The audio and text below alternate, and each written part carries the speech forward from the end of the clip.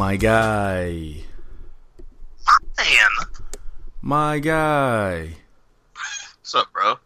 Oh, man. Out here, hanging out, man. Been good. Man, What's up? What a deal. I said, what a deal. I know we'll get into it here in a bit, but dang. Dude, man. Wednesday's about to crack for the modern wrestling fan. I'm about to have to fucking figure out when I'm going to watch all this shit. Yeah, man. And I'm going to figure out how, because they're going head to head. Yeah. Head to headery. Yeah, man. I'm looking forward to this show. It's been a lot of yeah, man. We have a lot to say. It's an exciting time. Wednesday's about to crack. Cracking off Wednesdays. I'm saying, man. How are you though, player? How your spirits, man? Pretty good, man. Just the first week back to work after my 12 days off. 12 days off. I didn't do shit for like 5 of them. I literally laid in bed. Like I left the house once for 5 days. True enough, man. I'm sure it's probably kind of hard getting back to that grind after 12 days. This time it wasn't actually too bad. Like nice. Normally, most of the time, whenever I do take off like for an extended period of time, I'm always kind of worried about like how much like shit is gonna be done at work when I get there, like what all didn't get done and shit. And I got back on Tuesday, and there's quite a bit of done. I mean, it's basically been like a regular ass week for me. Like they kept the prep work and shit like that up. So nice, it's good. Okay, it's actually kind of nice to get back to it. Have that routine again. I mean, like on Monday night, I was like, motherfucker, dude, like, I gotta go to work tomorrow, like, I might just play sick. Play sick. So you were dreading it, but once it actually got there, it was like riding a bike. Yeah, basically. My bike. Yeah, my bike. I found it. It was a decent vacation. Cleveland was tight. Yeah. I didn't think Cleveland would actually be that cool, but Cleveland is actually pretty fucking cool. I remember I remember you mentioning a little bit about it last episode. Yeah. I completely forgot about that, actually. No problem. For the second part of my vacation. I mean, yeah, Cleveland's cool. I mean, if you ever get a chance to check it out, I would definitely do it. There's a lot going on there. It seems like it's kind of up and coming, I guess you'd say. Okay. But yeah, no, after that, like I said, I laid in bed for like 5 days, and then I was driving back home to the hometown on Friday the 13th. Of course. And there, I know, like, the halfway point, like, there's, like, a big four-way at the halfway point. It's in Robinson, Illinois, if you've ever been there. You know, there's nothing there at all. Well, I'm going through this intersection, bro, and, like, there's a motorcycle ahead of me, and, like, I didn't even really see this motherfucking bike. And all I see is this bike go up in the ditch, and the motherfucker on it hits the fucking concrete, like drain ditch, and pops like you ever seen someone get double jumped on a fucking trampoline, like doom? Yeah. Oh shit. Yes. Oh no. This happened. Like this motherfucker got like flown like 10, 15 feet in the fucking air, bro. Oh my god. Like, and I'm looking, I'm like, what the, like that didn't just happen. Oh my god. Like, and I'm thinking, I'm like, should I stop? And I'm like, yeah, I gotta stop. Like, cause like I wouldn't like, I'd never seen no shit before like that. You know what I'm saying? Right. But like, then I was also like, after the fact, I was like, man, if that was any of my homies or any of my homies' friends, I would want them to stop, or you know what I'm saying? My man had so I stopped. Your conscience was fucking with you.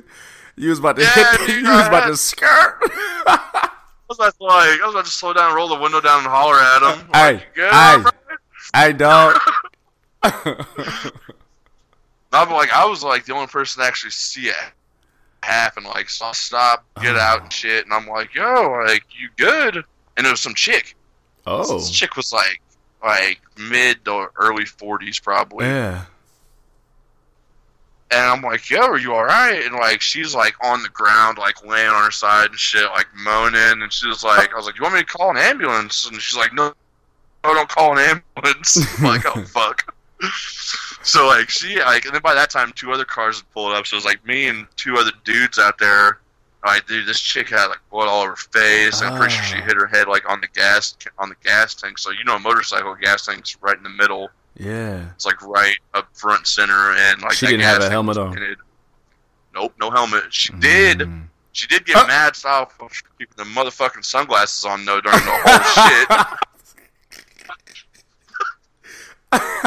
Gotta give her that. Super points. Well, like, yeah, dude, like me and like 2 other dudes had to get this fucking motorcycle out of the ditch. Like, I didn't realize how heavy motorcycles were. Dude, they're heavy, yeah.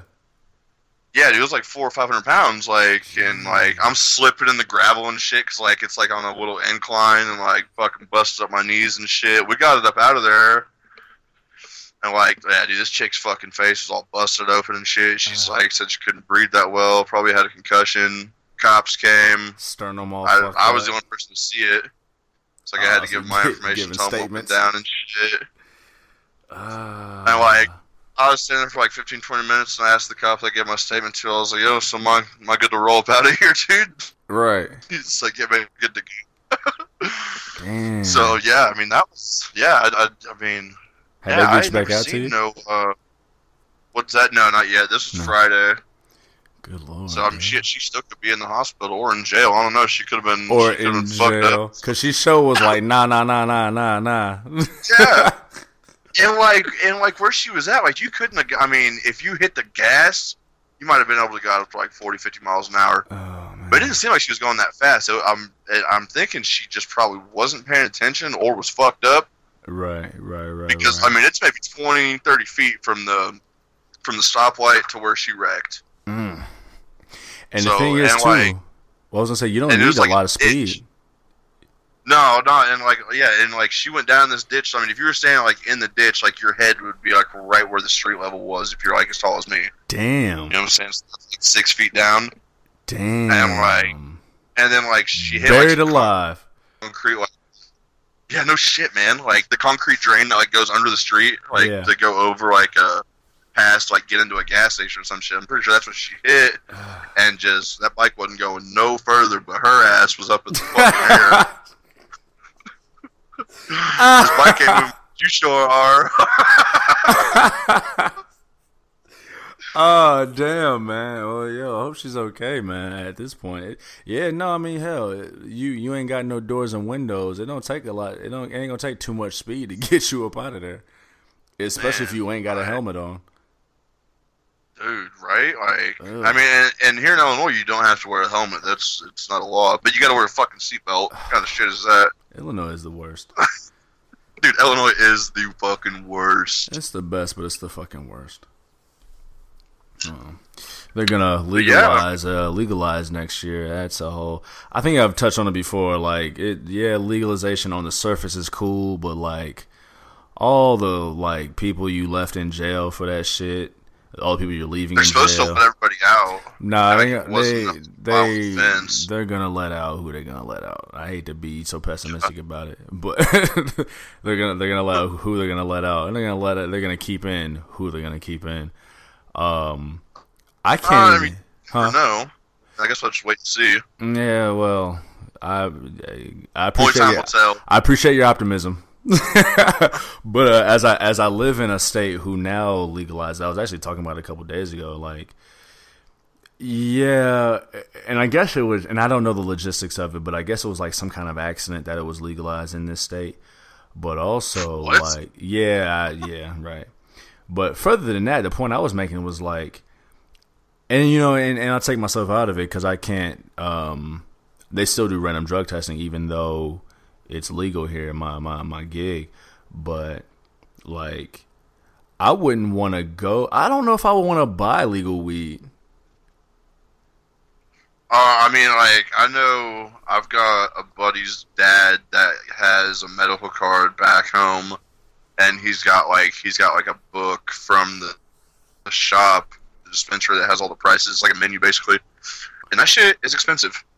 I'm sure, yeah. Like, besides just the taxing on it, like, I'm sure, like, I can imagine within the next 5 years, the more states are legalized, like, I could totally see, like, a weed-related death from legal weed. Like, I could just... Oh, I mean, they're saying that, like, that's why they're, trying to outlaw, like, the vapes and shit, because people have been, like, getting, like, dying off of, like, THC fucking vapes. Like, you're full of shit. There's some fucking bootleg-ass vapes, is what they're fucking doing. And see, I didn't know that it was the THC vapes they were dying from. I thought it was, like, just the nicotine vapes, but either way. But, I mean, by people, like, you can fill those, like, you can buy some vapes, and you can, like, fill that shit up in your house. Yeah, you know? Yeah, no doubt. Yeah, I don't know, man. I don't know. We go through a lot of lengths to keep a lot of our dumb shit around. It's just, I don't know. It's who we are. But yeah, I don't know, man. I could just imagine, like, pulling one of these dispensaries and then you remember that K2 shit when that was in the news of cats getting just brain dead off that. Like, I can imagine, like, you buy some legalized weed at fucking Walgreens and shit you just feel a little different. Yeah. It's like, yeah, you go to the fucking local 7-Eleven to buy, like, a fucking dub sack. Like, you're probably not gonna get the best shit. You know? Yeah, I was saying, like, I don't know.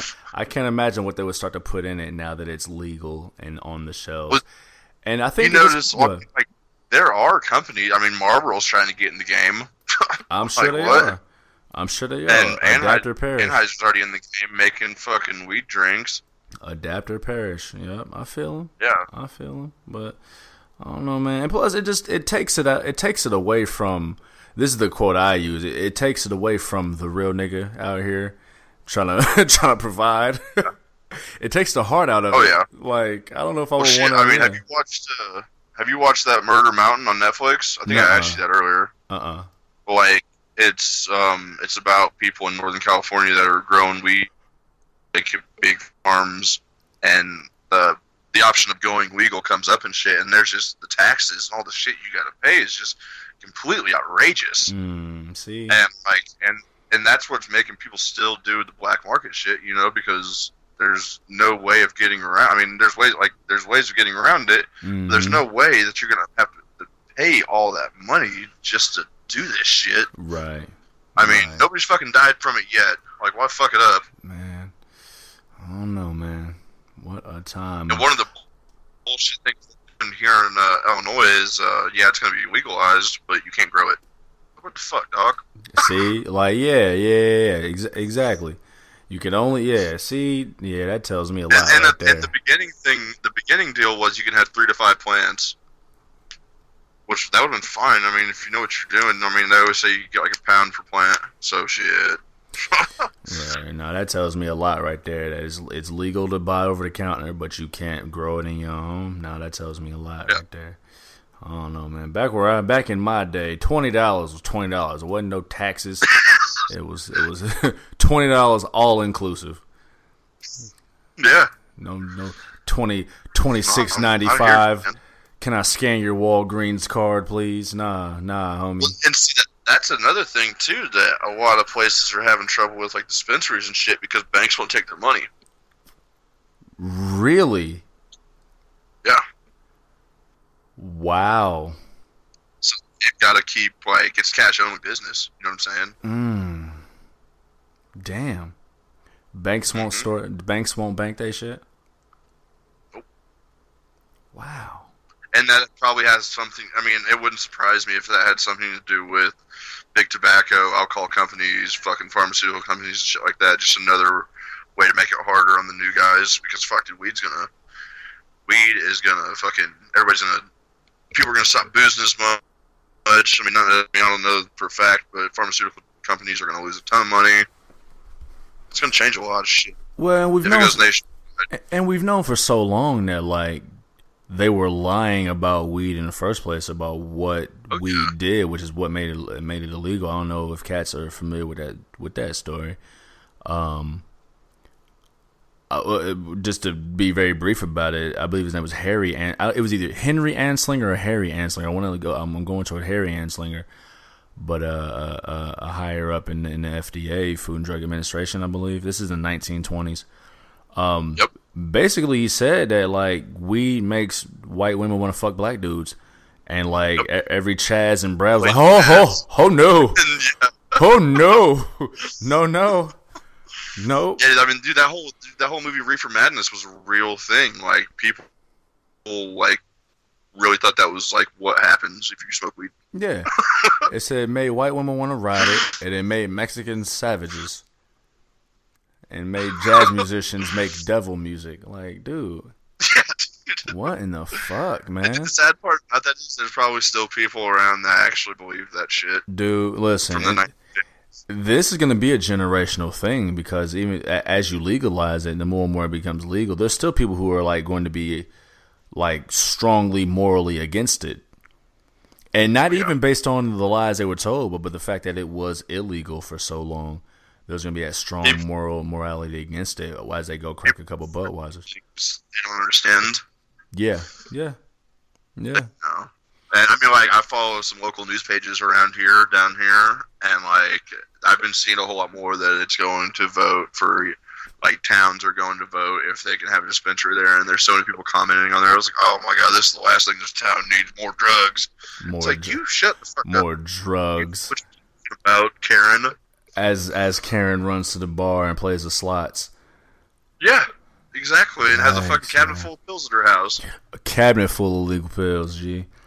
That's wild, man. It's you know, and that's a big thing too. Like a lot of it. I mean, America is who America is, but like and not to be like liberal versus conservative, but just the facts of it all is that the more liberal cities are the bigger cities. But the thing is, the smaller cities are a lot more indicative of what we actually are and who we've always actually been, but they also typically they're typically less informed about the nuances of this entire life. So 100% right. Yeah, so to hear, you know, Robinson, Illinois, as an example, I had never heard of Robinson until you just mentioned it. I imagine that their information. And it was funny too. We all got the same ass internet. Like we all got the same Google. You know what I'm saying? But I imagine that their reach as far as I know there are some people that still use AOL though. Oh well, yeah, I'm sure they still link. I mean, shit. Bing, Ask Jeeves, pop the disc in. I'm trying to tell you, man. Dial up, fucking. But yeah, man. Ask Jeeves, Bing, whatever you use, like it leads to the same sites with the same information. But I imagine that Robinson, Illinois' grasp on information isn't the same as Chicago's. No. You know what I mean? So sample size is real. You believe what Danny and Terry tell them down the street, or they believe anything like that, you know what I'm saying? Yeah, man. Yeah, man. Or Danny and Terry's telling me that shit's coming, it's gonna kill everybody. Yeah. But we can't have this down. And it goes back to, you know what I'm saying, what I always say is that people want what they want, but they only want it from where they want it. And what you believe in for so long, if you're exposed to a different truth that spins your whole truth upside down, yeah, it's scary. People like to react versus respond. You know what I mean? So, you know, those fearful emotions of feeling like you may have been wrong. Especially, I mean, like I said, I mean, yeah, too. The older we get, too. I mean, yeah, the older we get, the more stuck in our ways we are, the less open we are to things. I mean, that's a large part of the population. So, I mean, yeah, I imagine Danny and Terry are having one hell of a conversation over some PBRs and meth versus some pills. Yeah, some meth and pills. Yeah, over legalized weed. So I don't know, man. Yeah, if everyone was a bit more open-minded, it'd be a whole lot cooler out here, man. A whole lot cooler. Needs more me's. Man. Bud. Yeah, bud. That's funny, man. You know, yeah, let's get into it, man. I want to thank y'all for pressing play on episode 48 of the Hard Camera THC XLVIII. I am your guy Juve, JUV, just under your visual. I'm sitting here with my tag team partner, Big Ren, the legendary, and together we are the Dynamic Dudes. Big Ren, tell them how they can reach you on the social medias, dog. Right on. Y'all can find me on Instagram and Twitter at amotfucker. MAAFHUCKA. You can also find me on Snapchat at MoffedUp316. MAAFFHHDUP316. Run it. Yeah, I mean, you can hit me on Twitter at Juvie Desayuno, JUVIDESAYUNO. Check out the Instagrams page, Juvie Desayuno, JUVIDESAYUNO. Check out the show page on Twitter at The Hard Camera. Check out Facebook.com/Juve. And of course, search us on the YouTubington Jones. Search The Hard Camera on YouTube. Get the entire archive of The Hard Camera on YouTube. Dog, we talked about it very briefly at the beginning of the episode that Wednesday is about to crack, man. Oh my God, dude, I'm gonna have to clear my schedule. Yeah, man. Fuck the job.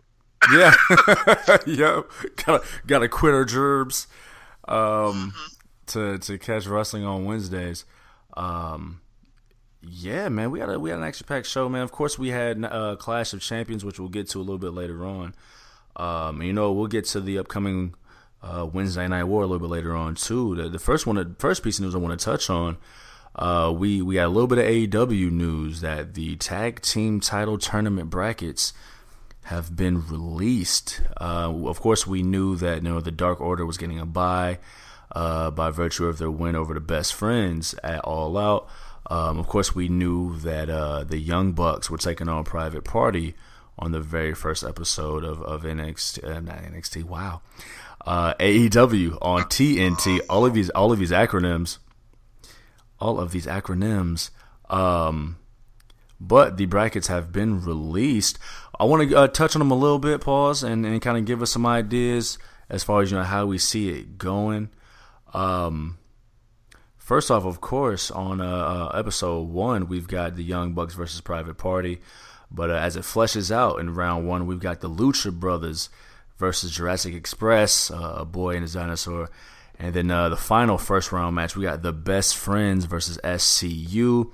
The winner of the Best Friends SCU match faces Dark Order, and the winners of Bucks and Private Party will face the winners of Lucha Bros, Jurassic Express. Give a quick synopsis, man, of how you see this tournament going out. Maybe how you see the finals. Your thoughts overall, and even if you want to go as far as predicting who your first AEW tag champs are. It's so hard to fucking predict, just because I'm still getting used to these performers, you know, as their own. I'm trying to figure out what makes them their own still, just a little bit. I know the Young Bucks, I know SCU. I know all of them, but I'm still trying to figure out what makes them them. You know what I'm saying? Yes, sir. But dude, the first one is going to be so tough. Young Bucks versus Private Party. It's going to be amazing. I'm definitely looking forward to that. For that one, dude, are the Young Bucks going to take that one? I don't know. I am leaning towards it, but I just can't tell right now. I'm 100% picking the Young Bucks. Private Party had a great showing at the All Out buy-in show against Angelico and Jack Evans. A victory that they needed to look strong going into facing the Bucks. Of course, the Bucks losing to Lucha Bros in the ladder match to kind of somewhat bring them down a peg and losing. I have full faith that the Bucks are going to go all out, no pun intended, but slightly intended now, to look to make Private Party look great in this match, man. I mean, they've been featured on Road to All Out, the different AEW YouTube series, and of course the focus that AEW is going to put on tag team wrestling. The Bucks are going to do what they can to make the entire division look good and bring them up. I'm going with the Bucks over Private Party. Yeah, I am as well. Yeah, I'm going with the Bucks taking that. Back 30 plus years ago, right? WrestleMania 4 tournament, they had a chance. So at WrestleMania 3, of course, you had the classic, Ricky Steamboat versus Randy Savage match for the Intercontinental Championship. And then at WrestleMania 4, they had a chance in the tournament to do Ricky Steamboat, Randy Savage again if they had both won their first round matches. They didn't. Randy Savage won his match and, of course, went on to win the tournament. And Steamboat didn't. He lost to Greg Valentine. And the reason being they didn't want to do babyface versus babyface because at that time Randy Savage had turned babyface. But it was one of those missed opportunities to have that classic rematch. True. In this tournament, I fully believe we're going to get Young Bucks and Lucha Brothers on TNT. Yes. To complete that trilogy, they're 1-1 in AEW. I fully believe we're going to get that display on TNT. To the new audience, to the audience who've seen these two in their last two matches on AEW, who've been lucky enough to see them on AAA. I fully believe we're going to get that. So that was leading into it. I see them defeating Jurassic Express as well. Go ahead. I agree with you on that as well. They're going to be Jurassic Express. Yeah. And like you just said, we're going to get the third match, and it's going to be amazing. But then who wins that is going to have to fight SCU. You think SCU is going to beat the Best Friends? Yep. That's not a bad pick, man. I can't really decide. That one just yet. Dark Order, of course, gets a bye by beating the Best Friends at All Out. Dark Order needs a good match because. So it's basically gonna be the Young Bucks. Whoever wins versus between the Young Bucks and Lucha, and then whoever wins that one fights whoever wins SCU versus Dark Order. That's how you see it going. Who you got in the finals? I've got Young Bucks and SCU. Bucks and SCU. Yep. Who's taking it? SCU. Going with SCU. Okay. Yep. Young Bucks are going to get their win over Lucha Bros. They're going to get that. They're going to knock that out. The SCU's going to take it. You know what? Because we've been saying it for a while now, and it might change with the different programming. Mm-hmm. But the climb to the top is always so much better than once you actually have it. It seems like for the shows, for the program that we're watching now, I don't know how it's going to be for AEW. Right. It could be different, but watching the Young Bucks fight for it is always fun. And it's a human nature thing. People like to watch you struggle and climb to the top. Once you're actually there, though, they can't wait to push you off the mountain. Yeah. It's like you watch different title reigns, right? Like the original Seth Rollins reign was kind of meh. This one is a little more interesting, but only because of where it's going, of course, which we'll get to. Becky Lynch's title reign has been just Becky Reigns. That's funny. Becky Lynch's title reign has been kind of there once she actually won the title, but only got kind of dope once Sasha returned. As far as this tournament goes, I'm taking the Bucks over Private Party. I'm taking Lucha Bros over Jurassic Express. I think I'm going Best Friends over SCU. Really? I think we go with the Best Friends, and I think I'm going to go with the Best Friends over the Dark Order to get them to the finals. The Dark Order defeated the Best Friends to get there, but I think the Best Friends beat Dark Order to get to the finals, where they will take on the Young Bucks. I think you got taking it. Man.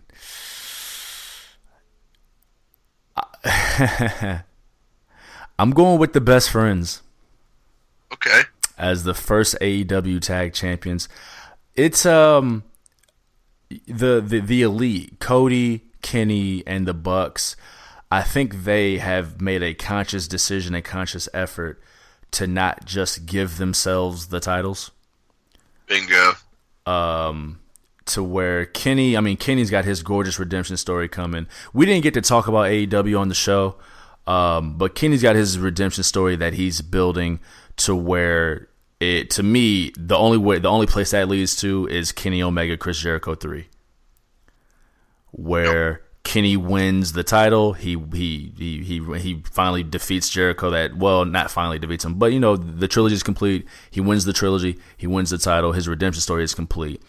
We got some time before that comes because on one hand, Jericho's got to build himself up. He's got to build up the title. Jericho's going to have a long reign. He's going to have a long reign because for one, he's Chris Jericho, so he's going to build up the title itself by it being on Chris Jericho. For two, he's a great fucking heel. He's a great heel. Yeah. So we've got to build up that heat to where we want to see him get his ass kicked to where we finally get that triumphant babyface. So there's a story there. So yeah, Jericho's gonna have it for a while. It's gonna take Kenny a little while to get to the championship, whether he defeats Moxley or not at Full Gear. It's gonna take him a while to get back on that road to the championship. I steered a little to the left a little bit. Cody Rhodes has found this really cool area where even if he's not the main event, he has mastered the theatrics. Oh, yeah. He's mastered the theater. He's been there. Yeah, he's mastered the drama. I'm not saying these guys haven't been. I mean, the Young Bucks have been in the wrestling game since they were little, know. But, like, Cody's, like, Cody's family. Shit. Yeah. Rhodes family. Yep. Yep. And he doesn't have to put himself in the main event, although I imagine him, Cody and Jericho will be in the main event. But I mean, you look at his match with Dustin, the theatrics of, the throne thing, the theatrics of the storyline, the theatrics of that promo afterward, which still gives me chills thinking about it. You think of his match with Shawn Spears. I mean, the man brought out Arn Anderson. You know what I'm saying? Oh, shit. And the crowd went crazy. So he's mastered the theatrics. So he doesn't have to be in a title hunt because he's got the theatrics. Darby Allin, the match with Darby Allin, and what that turned into with Shawn Spears. Yeah. And then the Bucks themselves, they have this ability to, even though they're beloved, they know how to be dicks. They have heelish tendencies, even though they're beloved. And, I mean, say it again? Kind of like the Hart family? Which Hart family? What do you mean? Like Owen Hart, Bret Hart. Like... Well, no, because when in the Hart Foundation, they were heels. They were straight heels. But they weren't, like, beloved heels. They were loved everywhere but America. But they were clearly heels, whereas the Bucks... like, they're loved, and I think overall they're considered baby faces. But when Matt ripped off Pentagon's mask at All Out and was booed mercifully for it, which he should have been, that's some heel shit to do. You know what I'm saying? That's heel shit to do, and he had to pay for it. Yeah, he ripped that man's mask off. So they do heel things, and they're cocky. Like, they are dicks, but they're just loved somehow. But bigger than that, I mean, they are recognized as one of the best tag teams in the world, and their emphasis on tag team wrestling is where they're going to shine and bring the division to the forefront. So they don't have to necessarily be champions. Them not being champions gives the division two different focal points. The titles itself, and wherever the Bucks are. So they don't need the titles just yet. You don't have no tag team division with the Bucks. Right, exactly. And then the addition of former LAX, I believe they're going by Los Boricuas. Of course, you got the Lucha Brothers. You've got the entire tag team tournament, the entire division that they're building. So you've got Angelico and Jack Evans, who turned heel on Private Party, who's not even in the tournament. So I wonder how they may factor in. If they'll factor in, they're 0-3. So this is one thing I didn't notice, and I know we didn't really talk about AEW's All Out, and I'm kind of going back to it, but I think they put like the records near the nameplates, and I didn't notice that. I think they did it. I didn't notice it until like the tag team ladder match that they had like their records near their nameplates. So I'd have to go back and check that out, see if that's something they did all night or if I just or what, but. Either way, to bring it back around, so you're going with SCU as the first tag champs? Correct. And I'm going with the Best Friends as the first tag champs. All right, man. Well, we will see.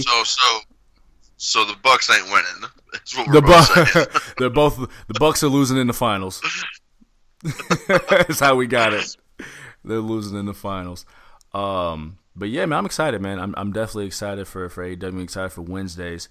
Speaking of Wednesdays, dog, we had the first NXT live.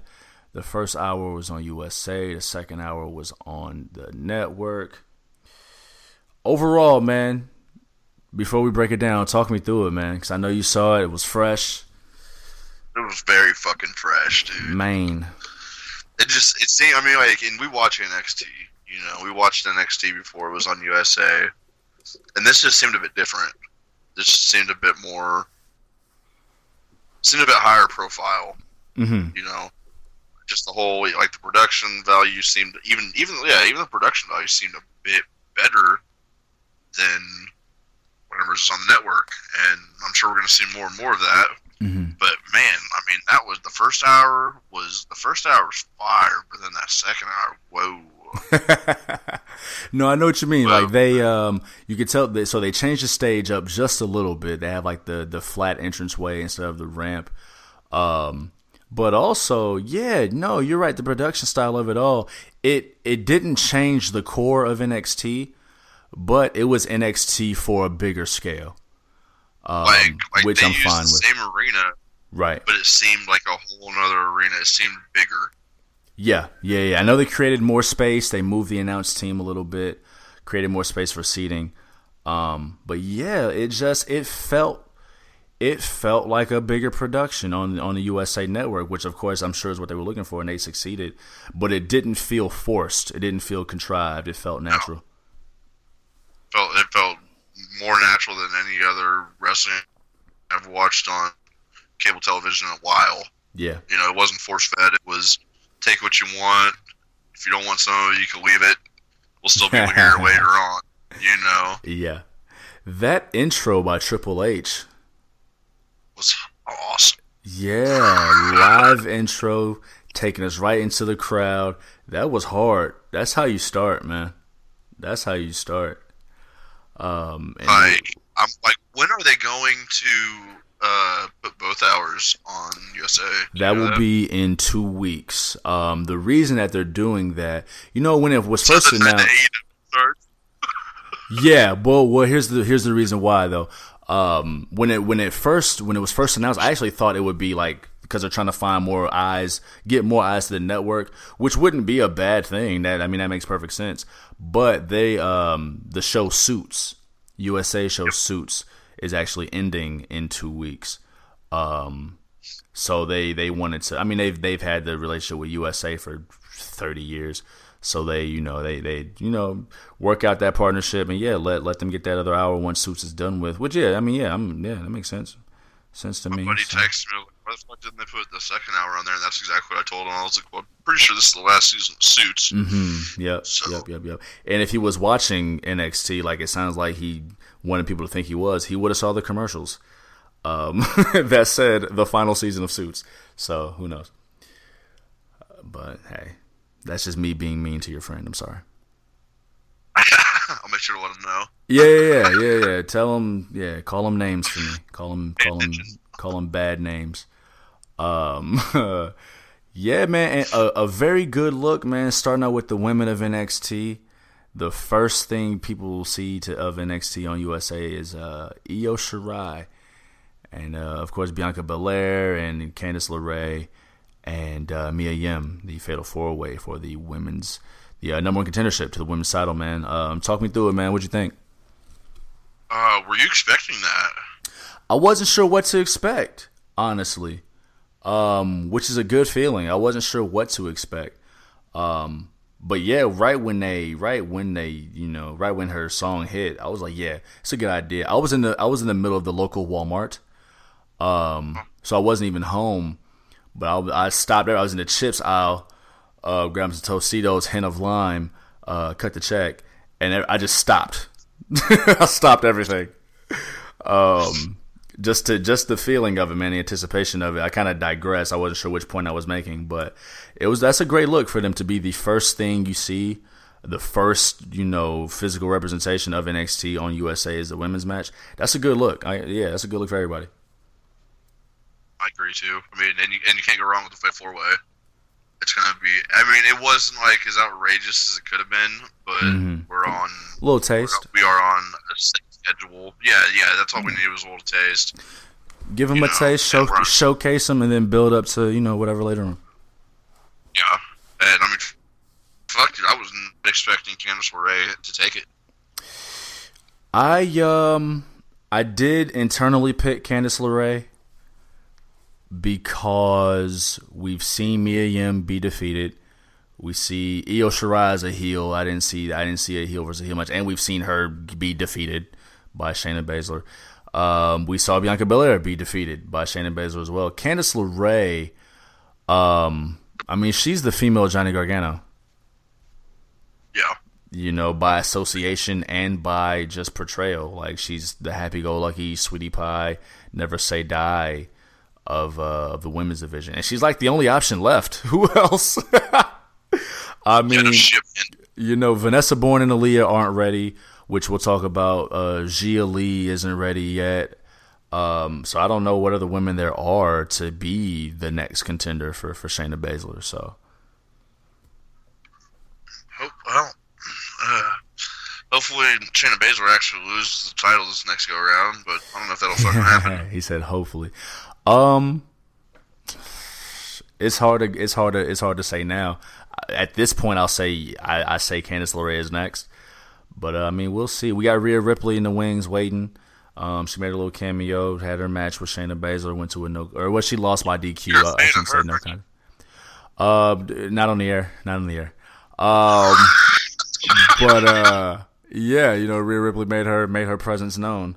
She definitely did. Yeah, man. But I see Candice LeRae as next. We'll see how it builds up over this next few months, man.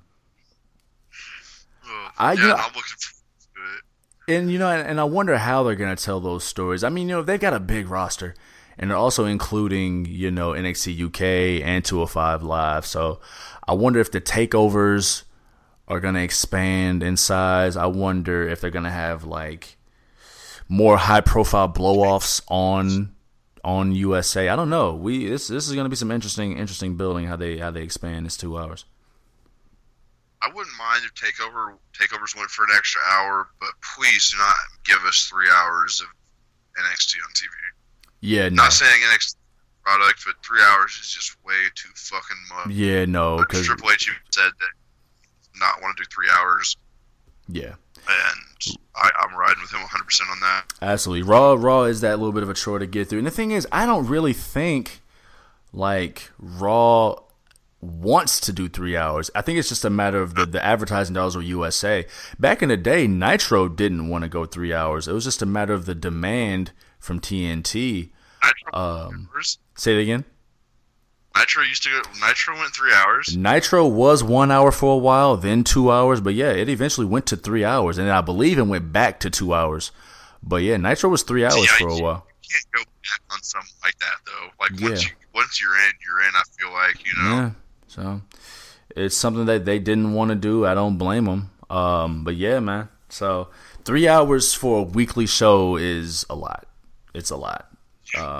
We'll see how this new regime of Raw handles it, starting in the fall. I feel like a change is coming, man. I feel like a change is on the horizon as far as the main roster. Well, I shouldn't say main roster anymore. That's not fair to say. I should say Raw and SmackDown. NXT is a brand. I don't think it's that same developmental brand that people had it pegged as. So. Or Kevin Owens is supposed to be on tonight. We didn't see Kevin. I don't think he was supposed to necessarily be on tonight.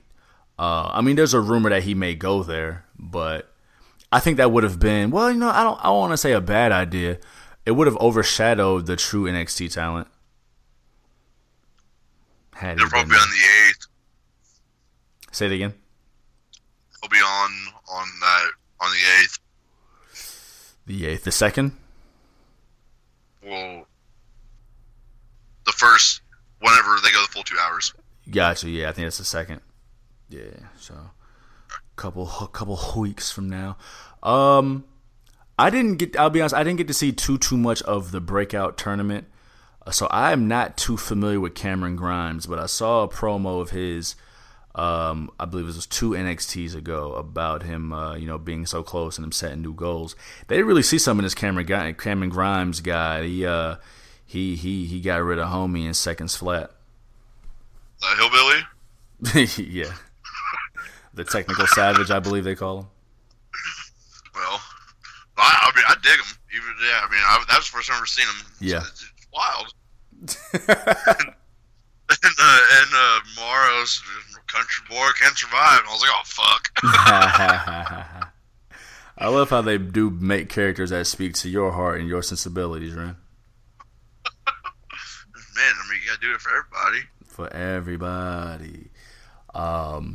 And then the big news, man, as they close out the first hour, we had the Velveteen Dream versus Roderick Strong. We have a new North American champion. The prophecy has been fulfilled. The Undisputed Era has all of the gold in NXT. Did you think it was going to happen? Yes, I did. We had to have some big shakeup on the first night on live TV. Yep, we did. Because, going into NXT Toronto, we had them doing it then. But, for the historical purposes, for, when people go back and watch the show, you get the moment of Street Profits retaining and cementing themselves. You get Velveteen Dream winning the Triple Threat match. And then you do the title changes on NXT TV. But no, absolutely, with the USA show, it being the main event of it, there had to be a shakeup. Something big to let you know, hey, watch this show. And yeah, man, you know what? I could just feel it, man. Like we knew the prophecy was coming, man. This is the 4 Horsemen. It's the 4 Horsemen of NXT, Brody. It definitely is. I dig that so hard. I do. I definitely do. I super do. So, yeah, man. The match itself was. They know how to build to a finish, man. Oh yeah. They definitely. At the beginning of the match, kind of started off a bit slow for me. Yeah. I don't know how you felt about it, but I thought the beginning of the match was kind of slow. It just seemed kind of like it was dragging just a little bit. Like there wasn't as much energy as their previous matches we've seen, like takeovers and shit. And I know this isn't a takeover, but it is their first night on live TV. Yeah. But the finisher definitely solidified how heavy duty it actually was. True enough. I liked it. I didn't have a problem with how it started. I mean, a wrestling match is a 3-act play, right?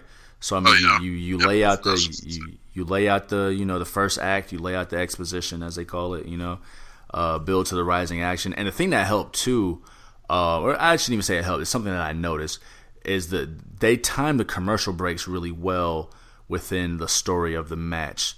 That first commercial break, that was the end of the first chapter, the first act. That second break, when they were outside after Velveteen Dream pushed them into the stairs, that was the end of Act 2. And then we came back to the Act 3 and the climax. I mean, it made Velveteen Dream look strong. I mean, heels, he won like a heel's supposed to win, right? Velveteen Dream looked strong. Roderick Strong still looks strong because he took the fight to him. Need a little help from his boys, and here we are. The UE got it all. I'm gonna have to go back and watch it again, like put it to like those acts like you were just talking about, and just check it out. No, you're 100% right. Yeah, I liked it, man. I can't complain. Now we're at the point where, of course, we know War Games is coming, man. We got to figure out who that fourth is going to be. It's going to be the UE versus 4 people. Yeah, and I should have went a little further. So I figured, of course, the UE, the 4 Horsemen. We've got Velveteen Dream in there because he got screwed by Roderick Strong and the UE. Gotta have the Street Profits in there as the former tag team champions who lost to the UE. I think I already said who I think it's going to be. I think I said this a couple shows ago. I believe we talked about a couple shows ago. I'm pretty sure we're stuck on the same guy. Keith Lee. Okay, we're not stuck on the same guy.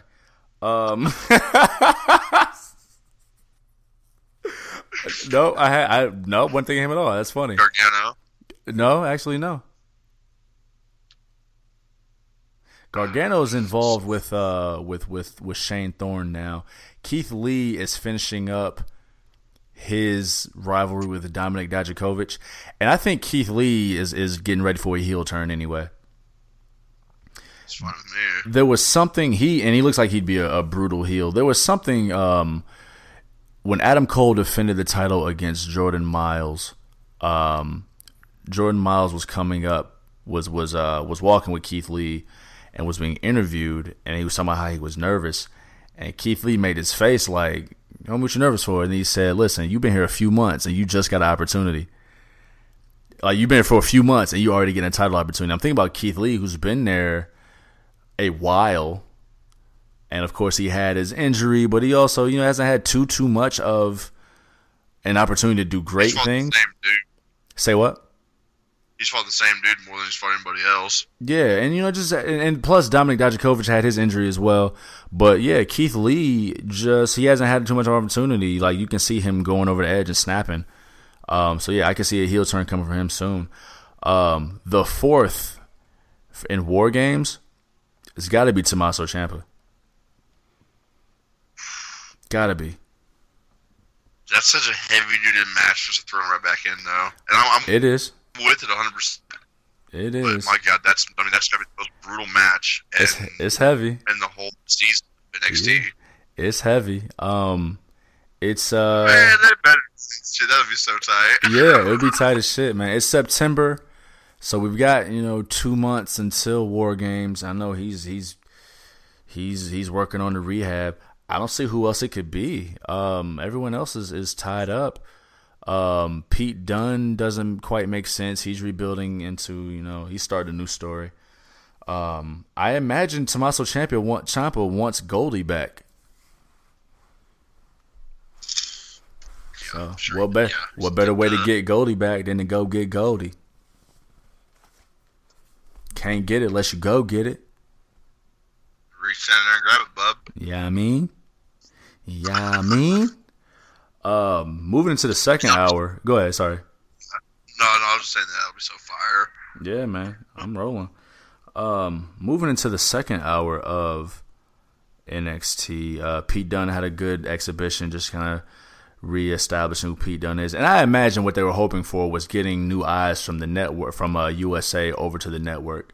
So it was working out twofold for them.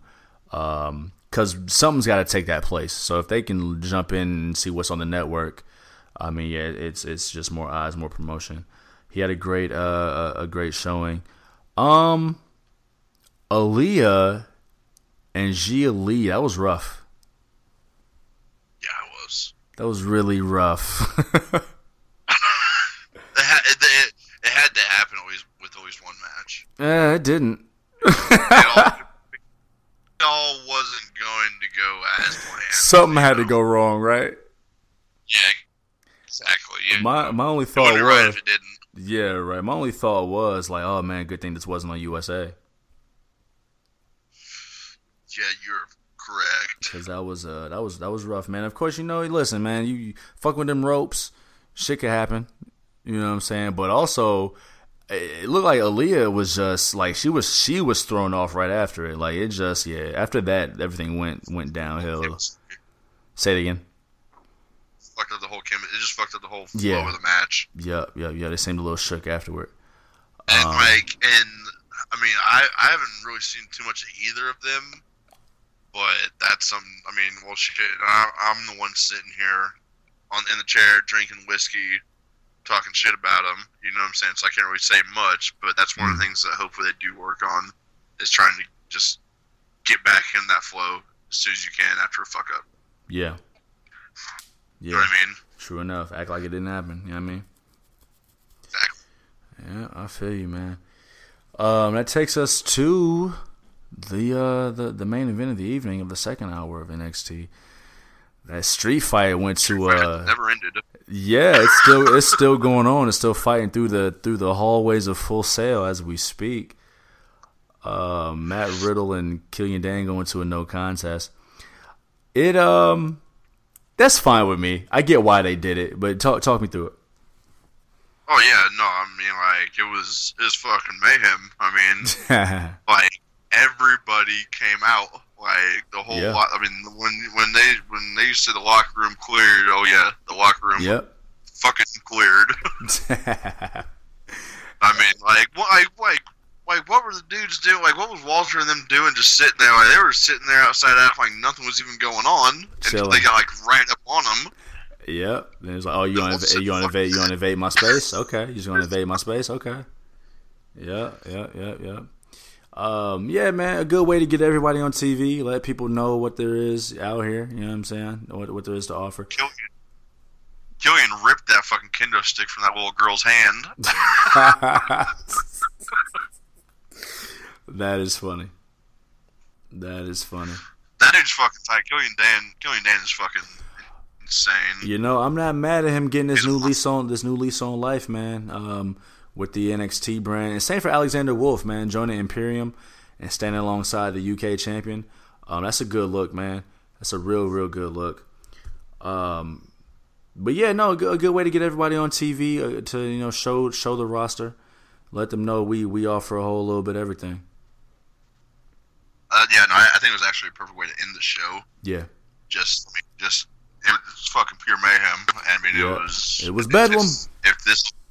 If this is what's gonna be the product, I'm 100% fine with it. Yep, and then building more, eventually we'll get a definitive end to Riddle and Killian Dane, so it extends that feud. Maybe so it gives them ideas. Maybe a lumberjack match, maybe a cage match, maybe whatever. But we got match at War Games. Say it again. Match at War Games. You think they can extend it another 2 months? I mean, we don't have any other. This dude, that's a takeover worthy match. Yeah, the way they building it. Yeah, I think so. I hear you. And 2 months. That's only. That's eight. That's basically a week long of shows. But well, they got the 2 hours now too, so they gotta expand. They gotta build upon it an hour per week. So 16 hours of television. Yeah, they can. They could tell 2 stories in that time. You know what I mean? I think that. So I don't know, man. It's an exciting time for NXT. I could not leave NXT without exclaiming and proclaiming the man of the hour is back. When I tell you I hollered at my television, when I tell you I screamed, when I tell you I yelled out loud, when I saw Lio Rush in the locker room, he's back. Him and Oni Lorcan put on a match. They won it. They put on a match. I don't think we report on this, but yeah, they're bringing NXT UK and 205 Live into the fold to expand the overall NXT brand, and especially, at least I want to say, especially the UK Championship and the Cruiserweight Championship, it being a number 1 contender match for the Cruiserweight Championship. Listen, man. Listen. Rush Hive, we here. Leo Hive, we here. I came to collect, okay? I'm rolling. I'm with it. Did you have any idea that he was going to be on tonight? None. The only reason I knew is because I had my notification set up for the hard cameras page.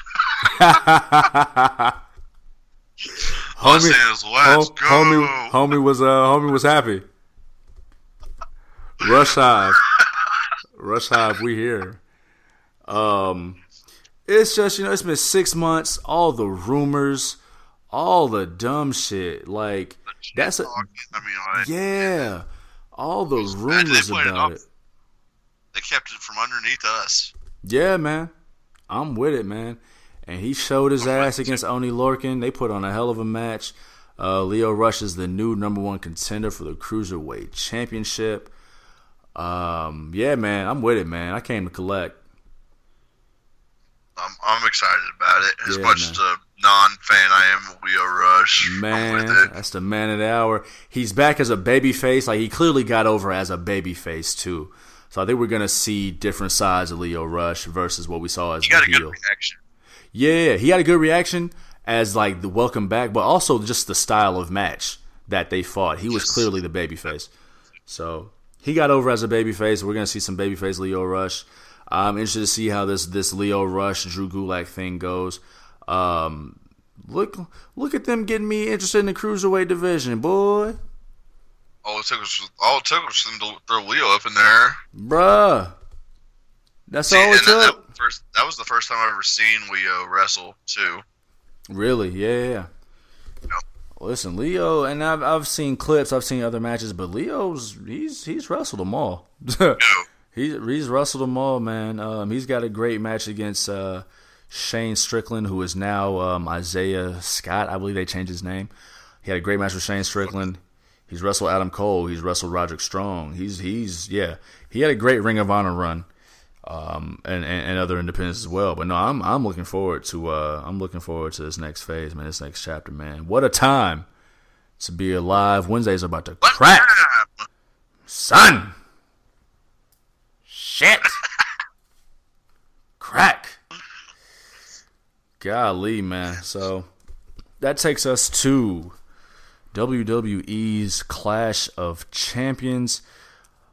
Big Ren, me and you both went 7 of 11. We had a couple discrepancies in there where we disagreed, but overall it came out to 7 of 11 for both of us. That is including the King of the Ring pick that we chose, that we'll talk about in a little bit. Bringing the updated totals to Ren, you're sitting at 36 of 67, 53.73%. And your guy, Juve, sitting at 42 of 67, 62.68%. We about halfway through the year, man. It went by fast. This is when I start working. Yep, this is what happens. This is how it went last year. This is how it went last year. What do you think about the pay-per-view overall before we break it down?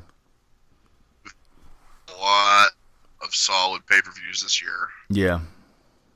And this was probably my least favorite one of them. Yeah. Okay. Not saying it was bad, but it just wasn't as good as the previous pay-per-views of the year so far. I hear you. Okay. And I mean, like we were saying on last week's show, I mean, Clash of Champions, it's basically a filler show. It's a filler pay-per-view. It's kind of been like that for some years now. Yeah. And, I mean, it's pretty surprised. I think I heard why they put the U.S. title on the kickoff show. That was actually decided on during, like, after the show had actually started. Really? Yeah. I did not know that. Vince wanted to bury Cedric Alexander. I've seen that news. Yeah. His reasoning was, well, it wasn't specifically his reasoning, but it was somebody else's. But Vince tends to forget things, and if you're not over in 4 weeks, you're forgot about. Yeah, I saw that news. I like to stay away from news and rumors when we do this. But the thing is, too, I mean, on Madison, the Madison Square Garden show ended with a beer bash with Cedric Alexander. Yeah. I know. So, I mean, like, if they thought highly enough of him 6 days before that, like, it's weird for a 6-day turnaround, you know. That's kind of weird to me. But yeah, I saw that news. I like to hesitate on jumping and diving into the news and rumors like that, especially considering the return of Lio Rush. Say it again. I was just stating it. Yeah, no, I understand. It's out there. I don't know if any of our viewers have seen it or read it. You know, but it's out there. And that's another reason why I kind of like to stay away from it too, especially if listeners haven't heard that. But like, yeah, you know, the 6-day turnaround of like, yeah, he was just in the ring doing a beer bash with Steve Austin. But you know, like news and rumors, we thought Lio Rush was never coming back, or some people thought Lio was never coming back. Some people thought Rusev was never coming back, and he's fucking Maria. Like, so I mean, it's yeah, like, what? It's a new day. It's a new day, man. Yes, it is. Which of course, yeah, we'll touch on that in a minute. But On the other hand, like I said, not believing the news and rumors. On the other hand, though, I mean, it was a quick 5-minute match. Cedric got his offense in, but like it was like a 5-6 minute sprint. And then the next night on Raw, like, to me, yeah, there may be some kind of credence to it in the sense that Cedric Alexander, I mean, he lost the match, right? And then still lost the post-match brawl in spectacular fashion. Got scraped.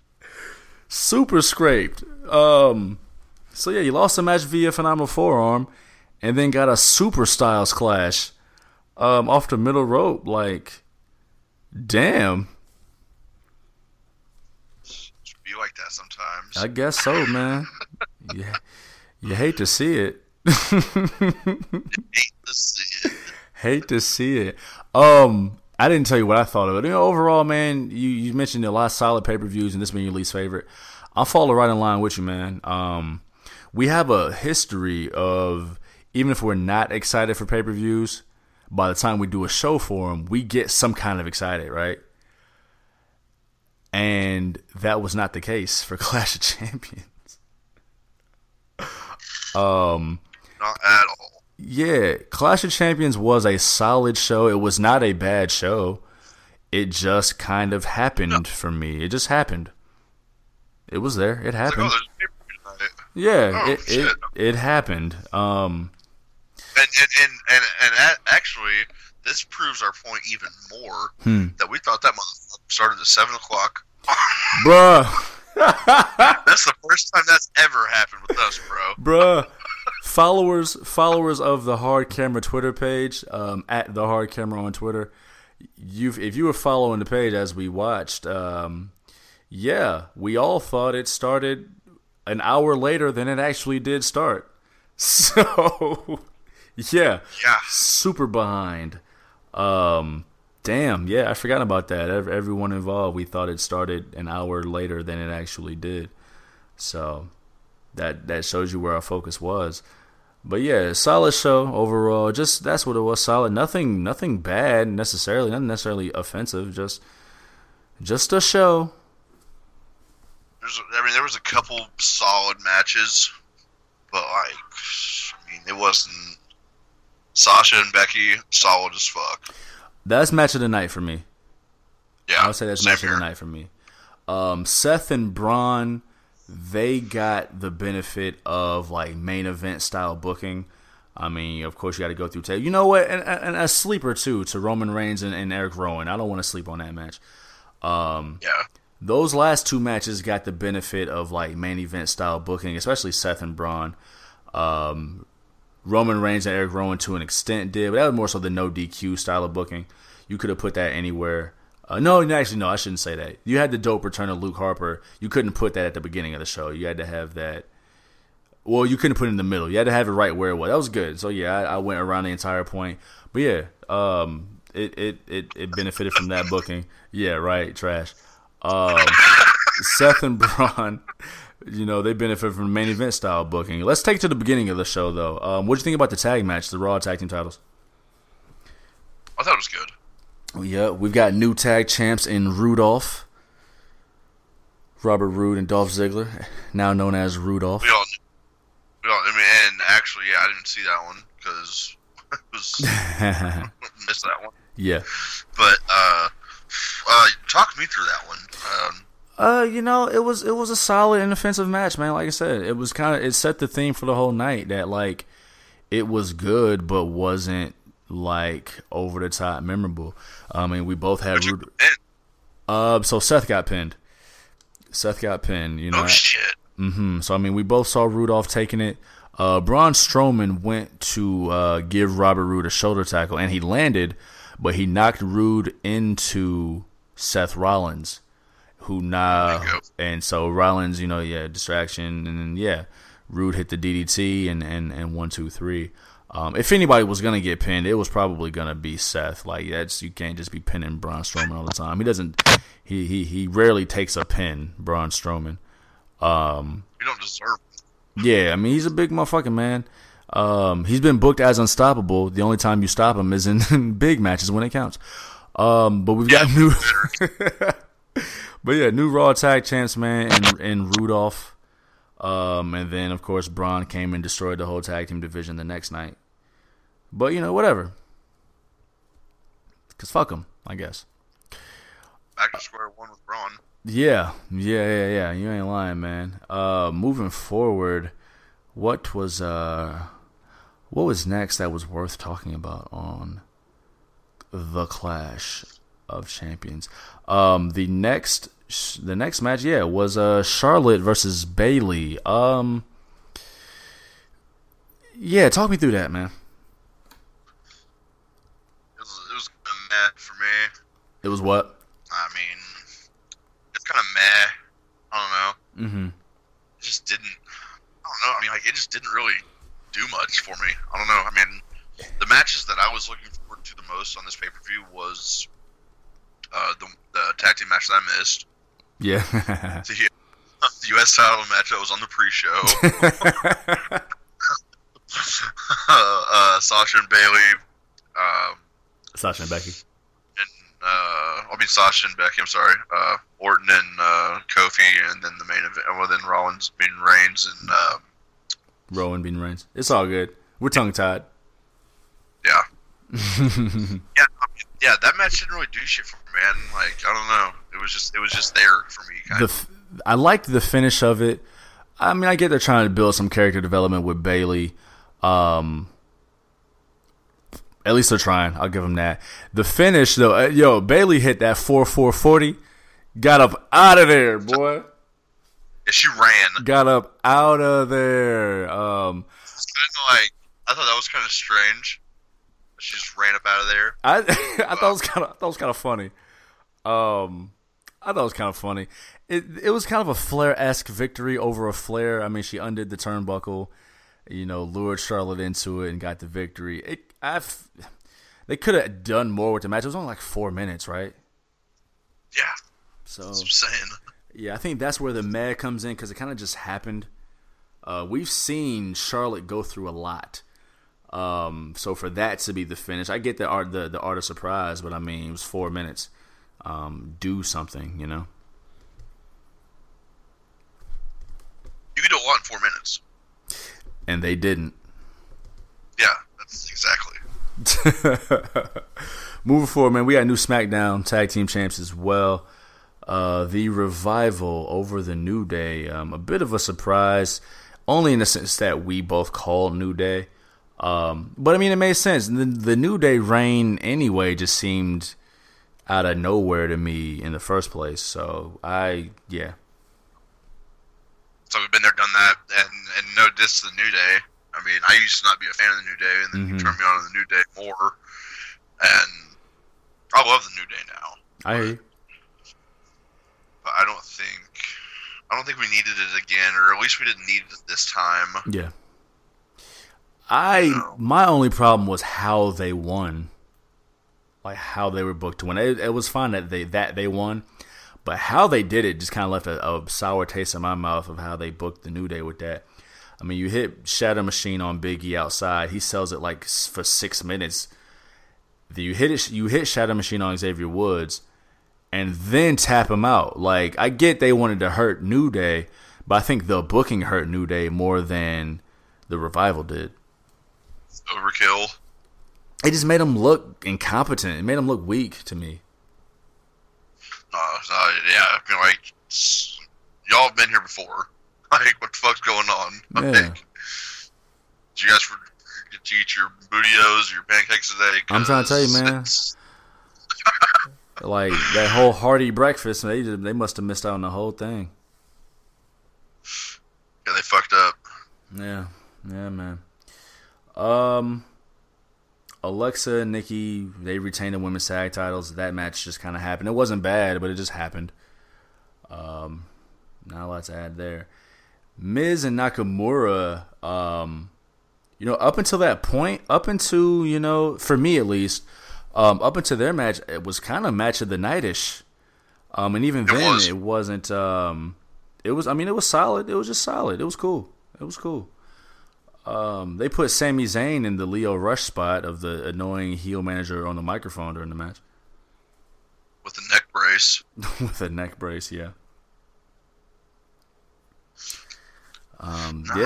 Just kind of, that's kind of where we are with this whole show. Like, it was cool. It happened. It's just like it was there. Yeah. Like not. I'm like, oh shit, like that's there. It's just like, oh, that was there. Yeah, it was there.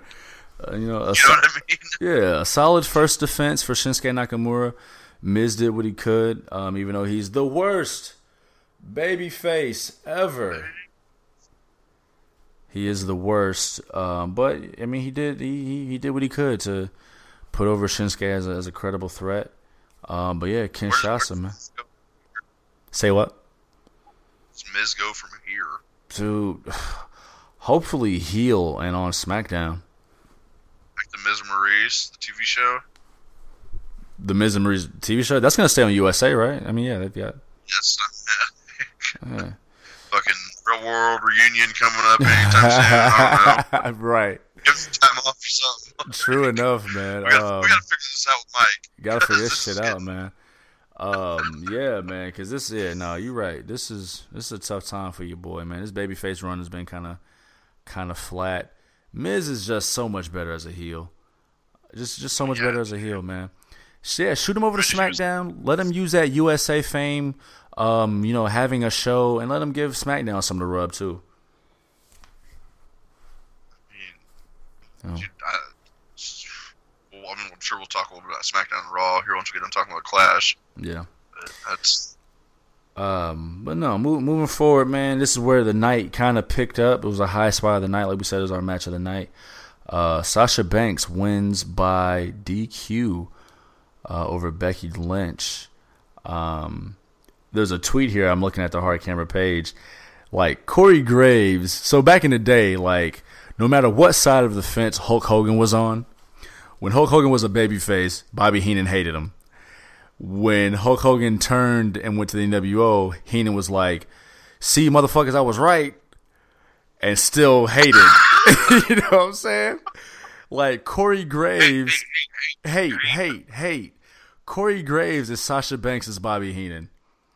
Like, when she was a babyface, Corey was hating. Like, oh, Sasha's selfish. She's all about her.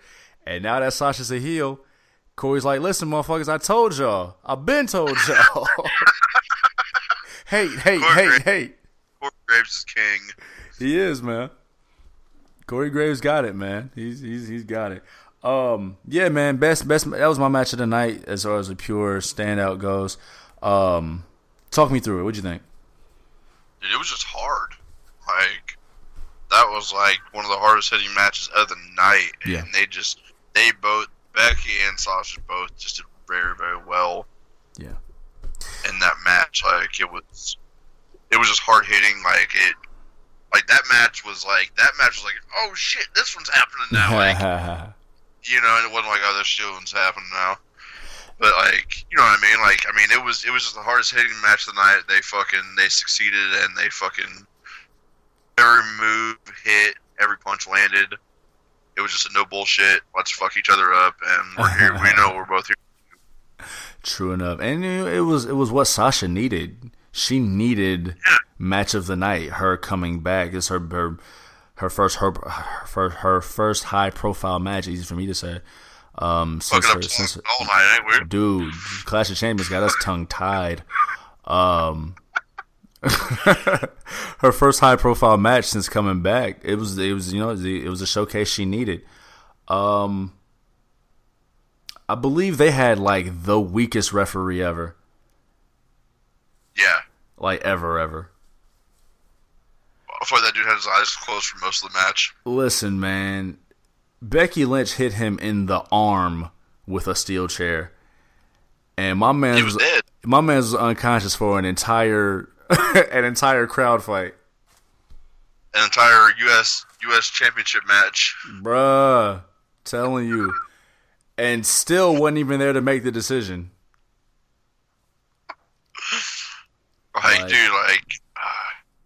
He's getting paid to sleep. I'm telling you. When the man is swinging chairs, like, you better duck, man. My man's got hit in the arm and gave it up. Gave it on up. But as me and you both kind of figured it would go to, looks like we getting Becky versus Sasha in the cell, doggy. It's gonna be gnarly. Has Becky's never been in the cell, has she? She has not.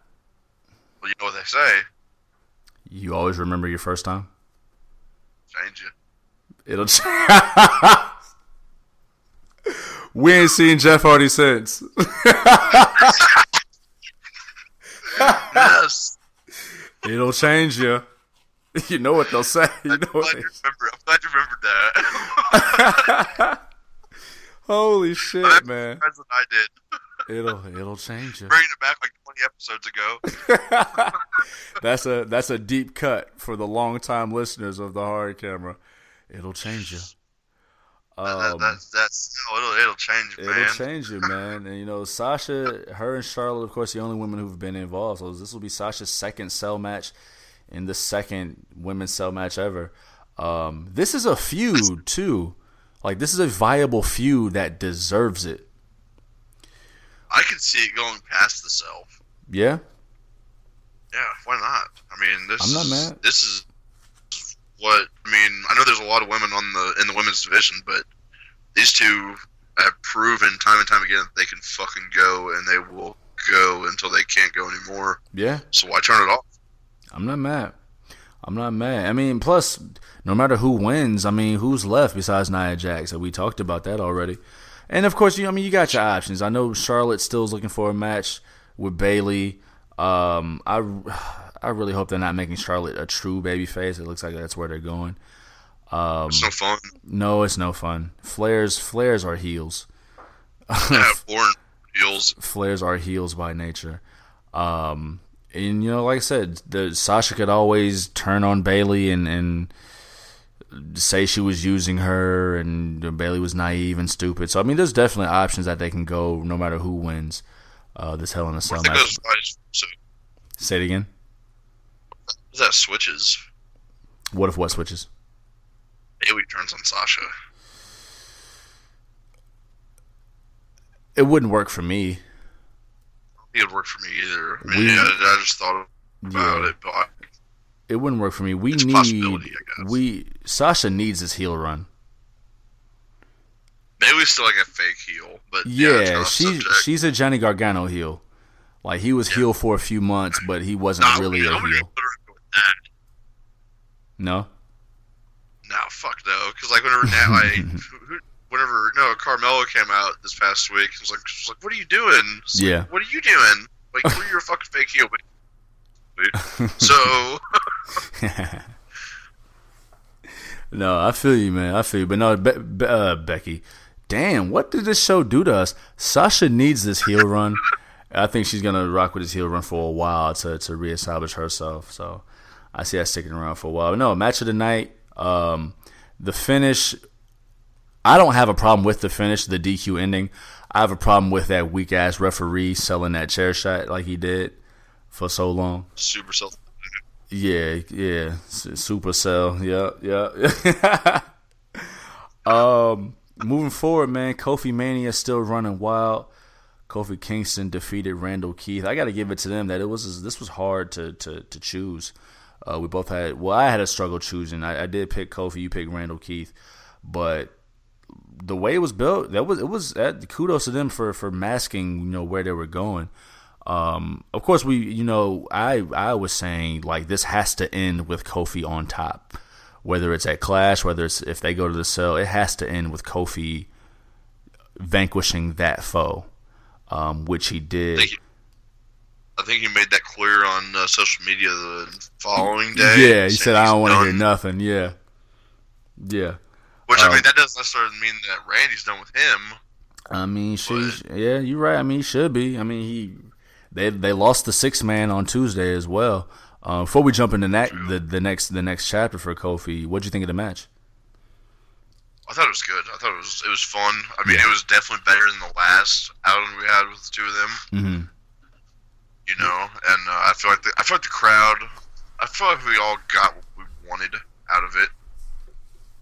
You know what I'm saying? Even though that I picked Randy Orton. Yeah.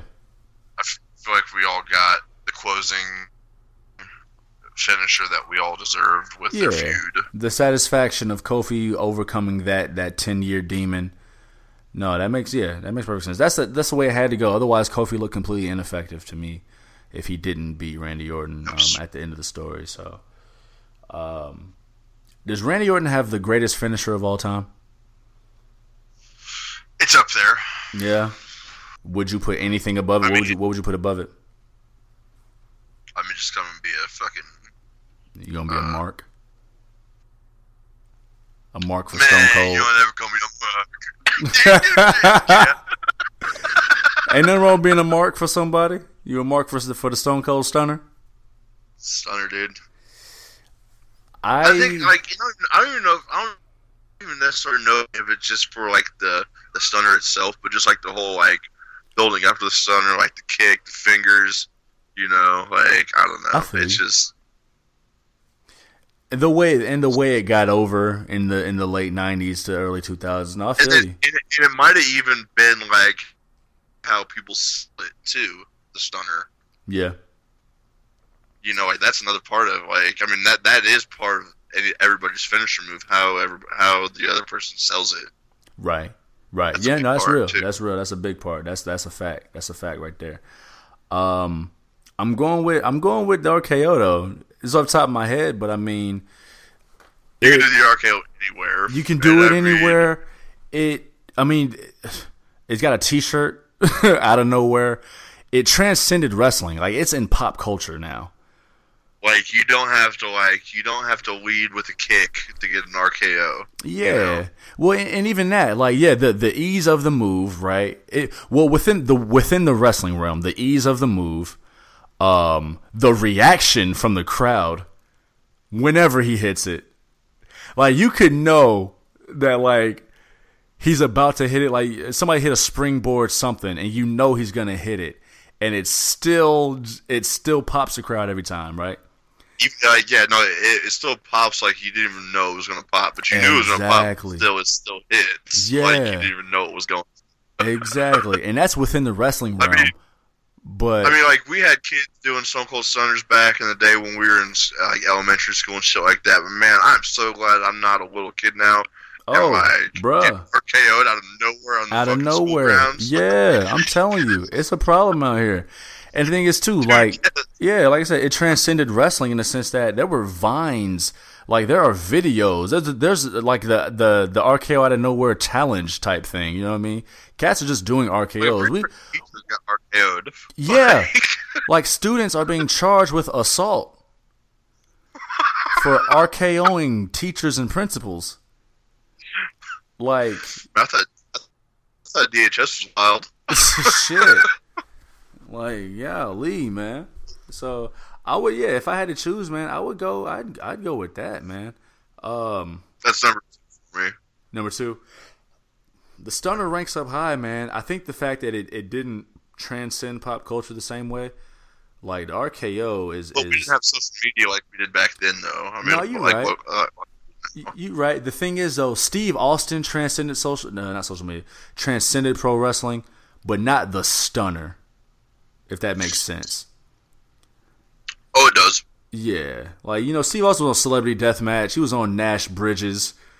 He's Nash Bridges. That was the only episode of Nash Bridges I watched was when Stone Cold. I think I actually recorded it on VHS just to watch Stone Cold. I was so out. I'm trying to tell you. Stone Cold's the man. Right. You know what I'm saying? So, yeah, he transcended, but I'm not sure his finishing move did. Whereas, like we said, RKO, man, you could catch RKO compilation videos of random cats doing RKOs in different situations. So, yeah, I'm going with Randall Keith. I think some of the best ones were just like off like the docks, like unsuspecting people getting RKO'd off a dock. Like some of the best ones I've seen. Yo, man, I'm telling you, we had 2 matches left, man. Eric Rowan defeating Roman Reigns, and we got a return, man, surprise return. We did not call this at all. Like, we did not see this coming at all. No, that's the best part about it. Speaking of rumors and innuendo, we thought we wouldn't see Luke Harper for a while. And he popped right up. Yeah, man, them dirt sheets, man. That's why they're called dirt sheets. But go ahead. Yeah, but I mean, like, I still think those are fun though, just because I mean, like, they get you thinking something else, and when it doesn't happen, something else cooler happens. Like, oh fuck yeah! I think the reason why it annoys me. That makes sense. I think the reason why it annoys me is because what I studied in school, as far as journalism and integrity in it. And speaking more than just the dirt sheets, just the way people journalize now, it's all about clickbait. It's all about reactions. It's all about just saying some shit without having any integrity to it. So to hear, the stuff they said about Leo, whatever it was or wasn't true, which we don't know, to hear the stuff they said about Rusev, which we don't know, the stuff about Luke Harper, which we don't know, they all pop back up on our screens within a matter of 4 days. You know what I mean? I've heard Luke Harper in the past 3 months than I have since after this pay-per-view. Yeah, well, which makes sense. I'm just a naturally skeptical guy about believing people saying anything. Like there's certain sources and opinions I believe in and can stick to, but yeah, for the most part, man, especially in this business. Not that I'm in this business, but especially in this business, people just be talking, man. Yeah. People just be talking. I agree with you, but I mean, I do like the rumors and shit. Just because it's just like, oh, I didn't think about it like that. Maybe that could happen. Sure. Could be cool if that happened, but if it doesn't, and then something completely different happens, like, oh fuck yeah, that's I feel you. Wasn't expecting, I think I would rather. I think what it comes down to for me is that I would rather speculate about the stuff in between the ropes versus speculating about somebody's personal life outside of the ropes. No, I agree with that. I'd rather not speculate on if these people are going to be on my screen anymore, because that's their personal lives. I don't know what Leo Rush went through over the last 6 months. He's been releasing music, include some really personal music, so I can tell he's going through a personal thing. So I wouldn't want to speculate over his last 6 months and his standing in a company like that. Luke Harper. And the thing is, too, this is the only thing they love, or at least one of their first loves, right? And so to have it taken from you in any kind of controversial form and having millions of people talk about it, it's got to make you feel some certain way. It's going to make me feel a way, yeah. And so, what, segueing there, we didn't talk about it during the Sasha Becky match, but I watched that Chronicle. WWE Chronicle of Sasha Banks, and what she was going through with her hiatus. Another name where they speculated about what she was doing at WrestleMania and how they tried to paint her as a person. Completely different. Completely different. She was in Paige's last match, and I didn't know this was a thing, but she was in Paige's last match, where Paige suffered that final career-ending injury, and they were dogging. They drew Sasha's name through the dirt. And on top of that, burnout with the company. On top of that, depression issues. And motherfuckers boiled it down to temper tantrums over losing the tag team titles. That's what it was boiled down to. So, I mean, yeah, I'd rather, again, to take it back to it, I'd rather speculate about what could go on in between the ropes than to try to put somebody's personal lives in my mouth and in my hands. I hear you. Yeah. So, Luke Harper's back. Luke Harper is back, and I'm very fucking excited about it. It's dope. I wish they would have put him in instead of Rowan, but I guess he's back now. I applaud them for doing something. I like what they did. I don't think it would have meant as much because I feel like Luke Harper is just a better performer than Eric Rowan. Mm-hmm. I feel like he can do a whole lot more than Eric Rowan, and I don't know, he just seems cooler. To me. No, and I agree. We've always seen Eric Rowan as the least compelling character in anything he was involved in. And I'm sure 9 out of 10 people would agree that Luke Harper is the better worker.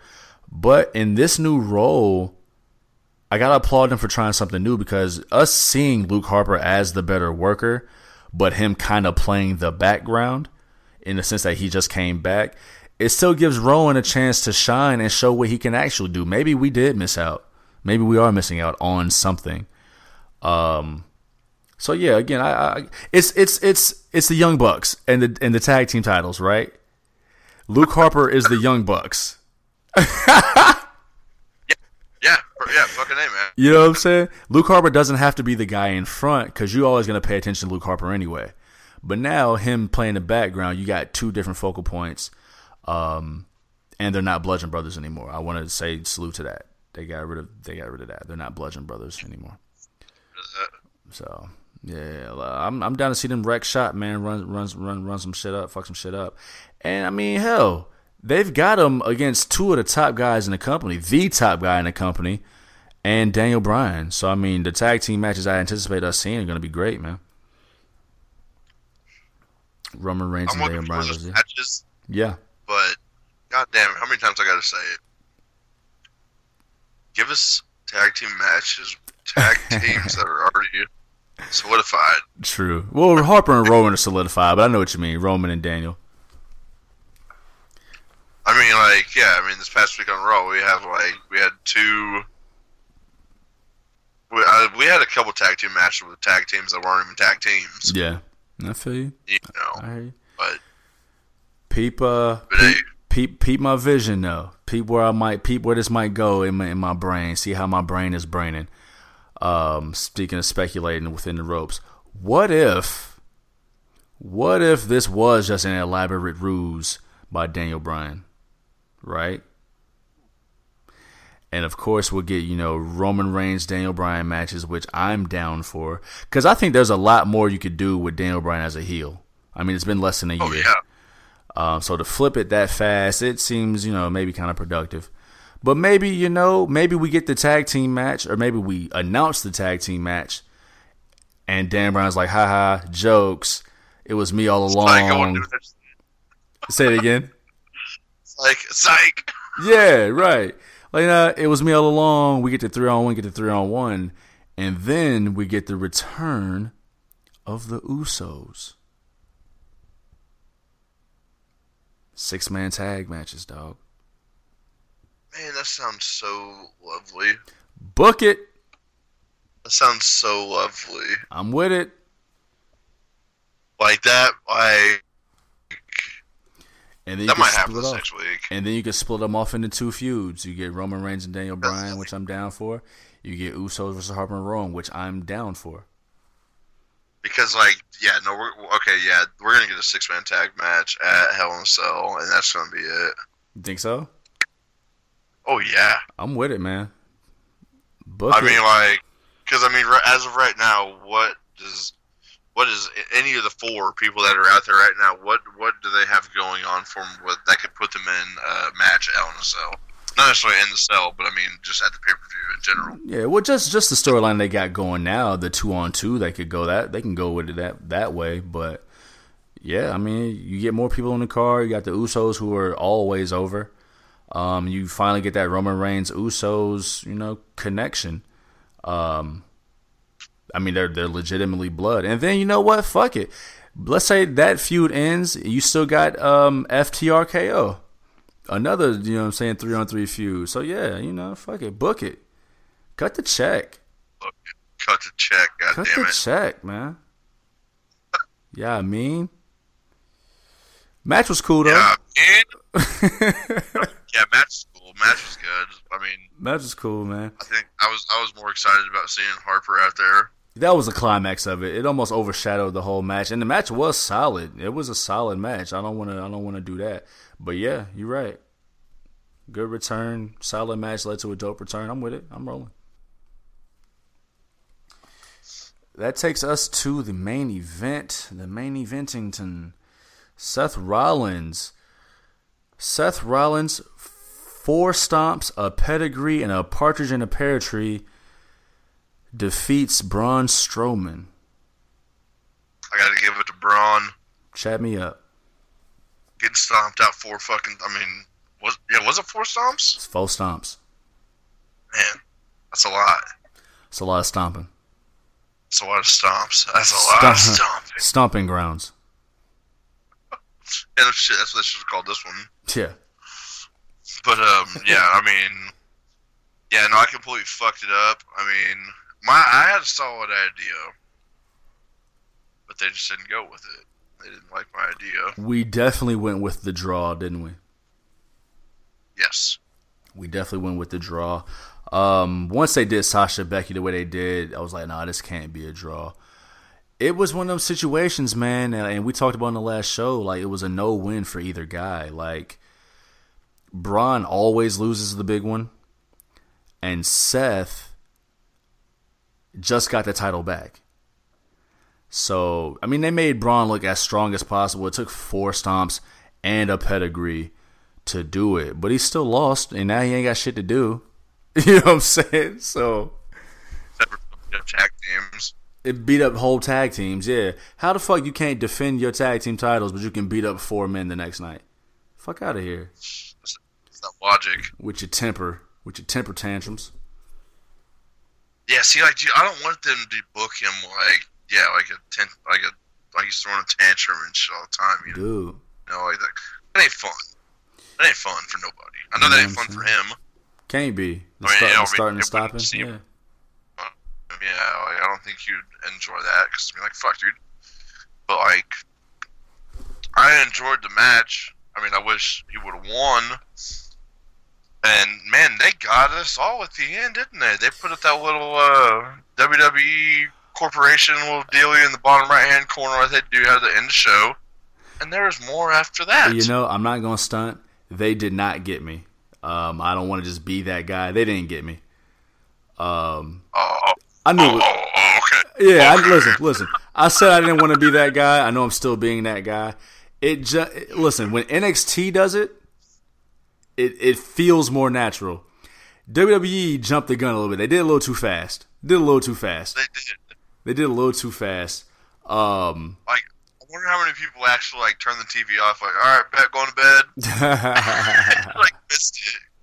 Yeah, man. They didn't get me, but we got the return of the Fiend. He hit Sister Abigail on Seth and gave him the mandible claw. A quick shout to the next night where he took out Kane.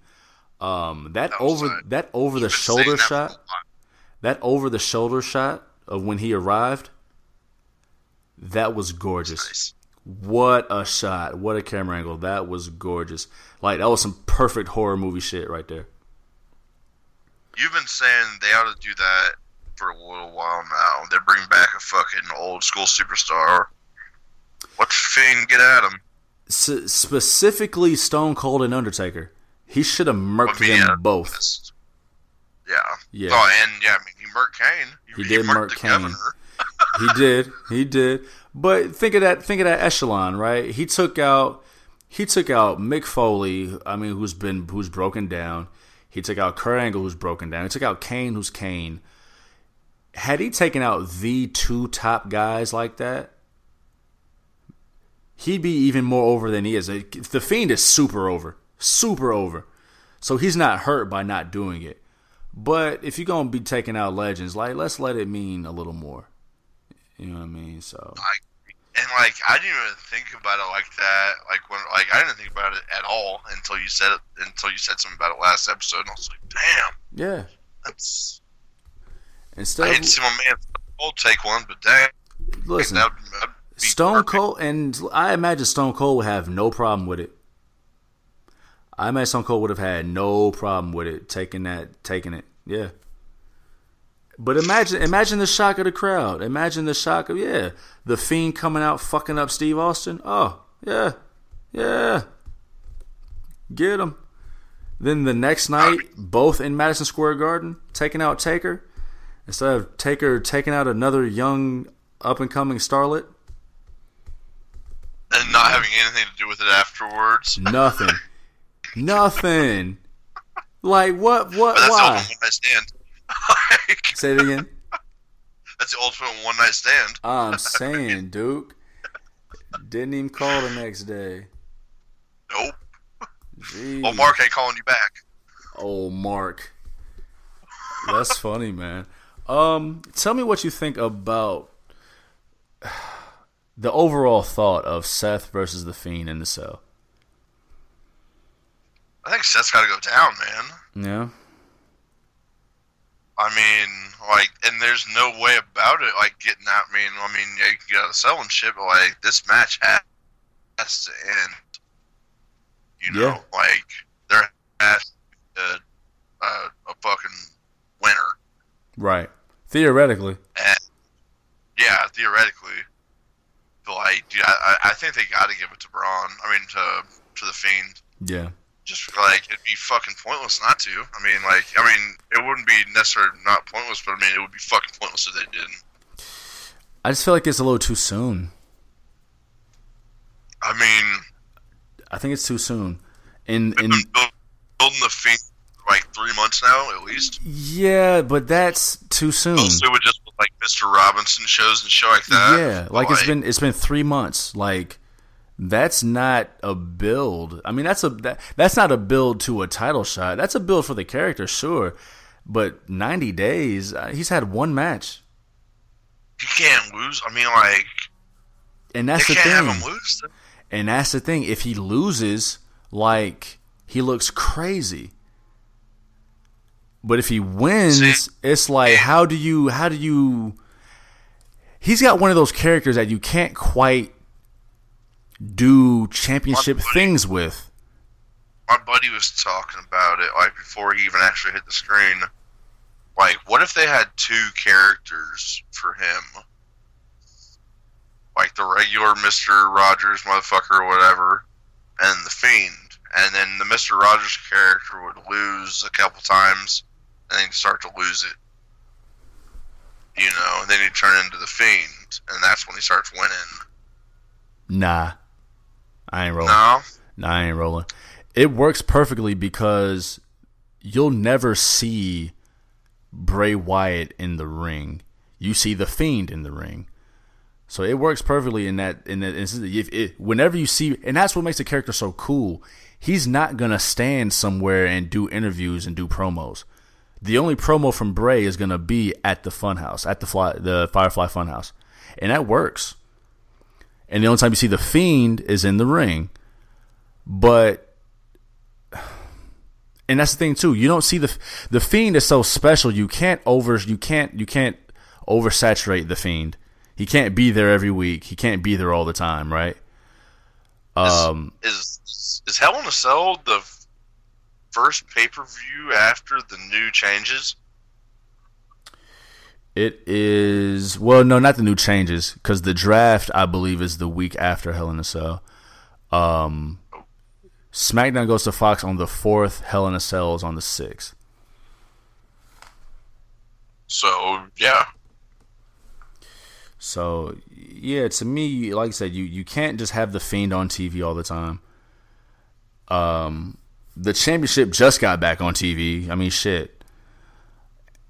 And you can only have Bray Wyatt doing promos as Bray Wyatt in the Funhouse. So it's it's interesting, man. It's interesting. I don't know how this is gonna go. It's gonna be a tough one to call. Yeah, that's for sure. Sounds like we're already working on it right now. A little bit, laying the groundwork, man. Production, content. Speaking of production and content, because our next show. Oh, you know what? We've got some decisions to make. I say this on the air. I probably shouldn't say this on the air, but Hell in a Cell, the next Hell in a Cell show is the SmackDown. SmackDown is right before that, so we've got to decide how we're going to do our recording schedule now. But anyway, that's something for off the air. Speaking of SmackDown, the very first SmackDown, we didn't talk about it before, man. Kofi Kingston has a beast of a problem on October 4th. You see what I did there? You see it?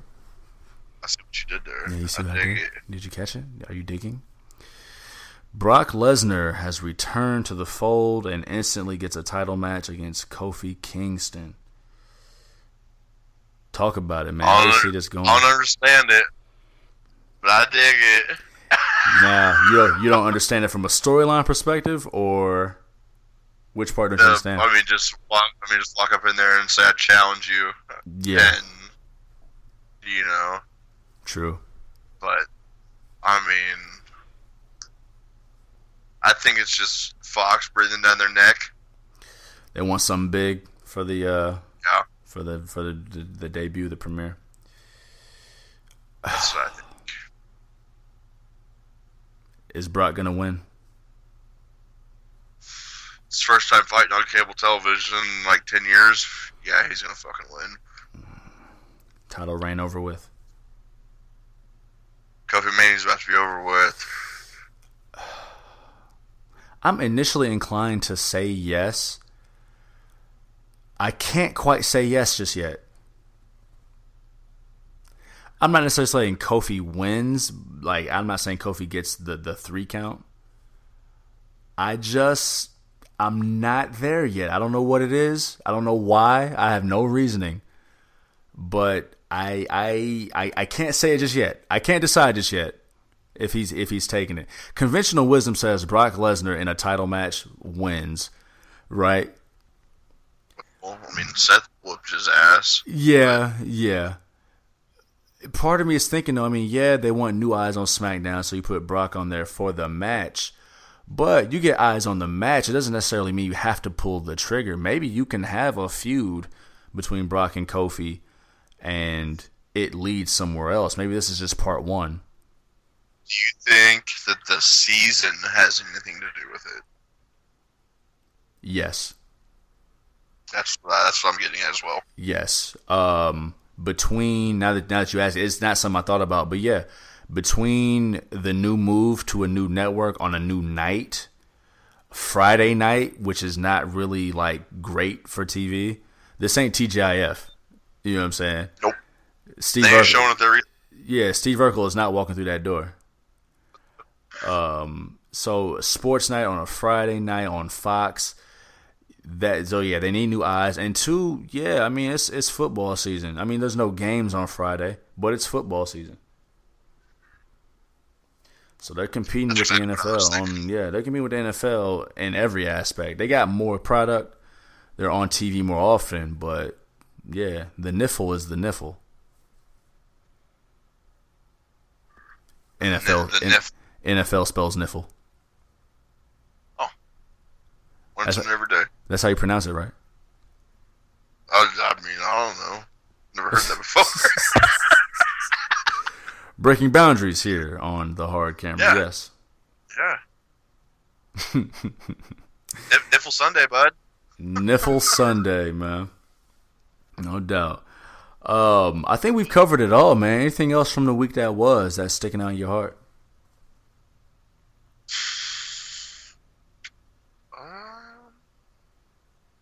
I'm looking forward to seeing how things change a bit.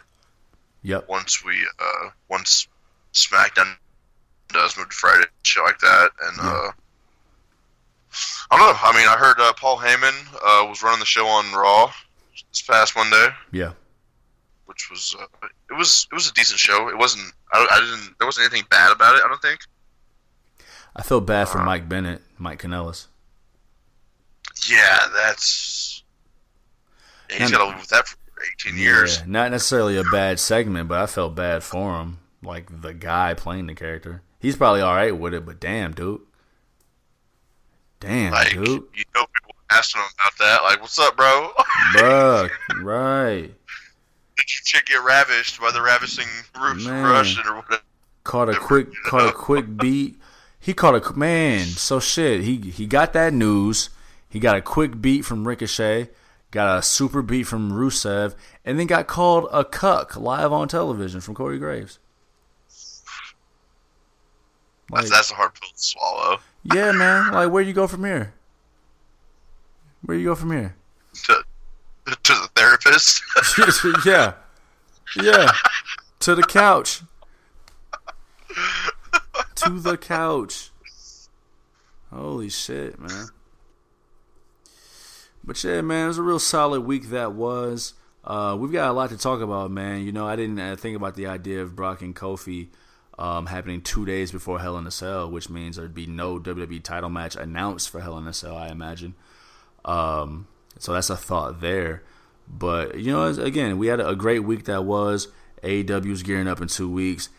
NXT is not playing with y'all. They put on a hell of a show tonight.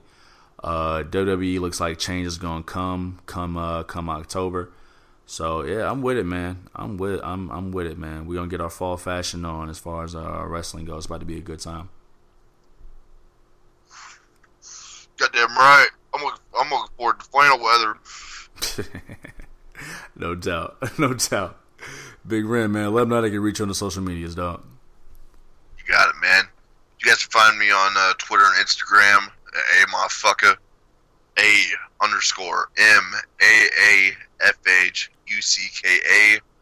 You can also find me on Snapchat at MAAFFDUP316.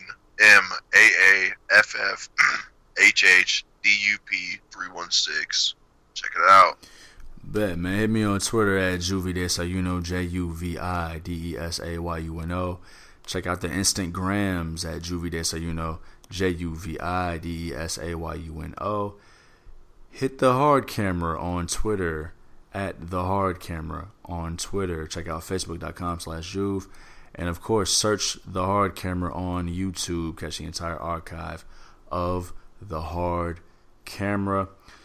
Dog, it looks like we're gonna be back in a couple weeks.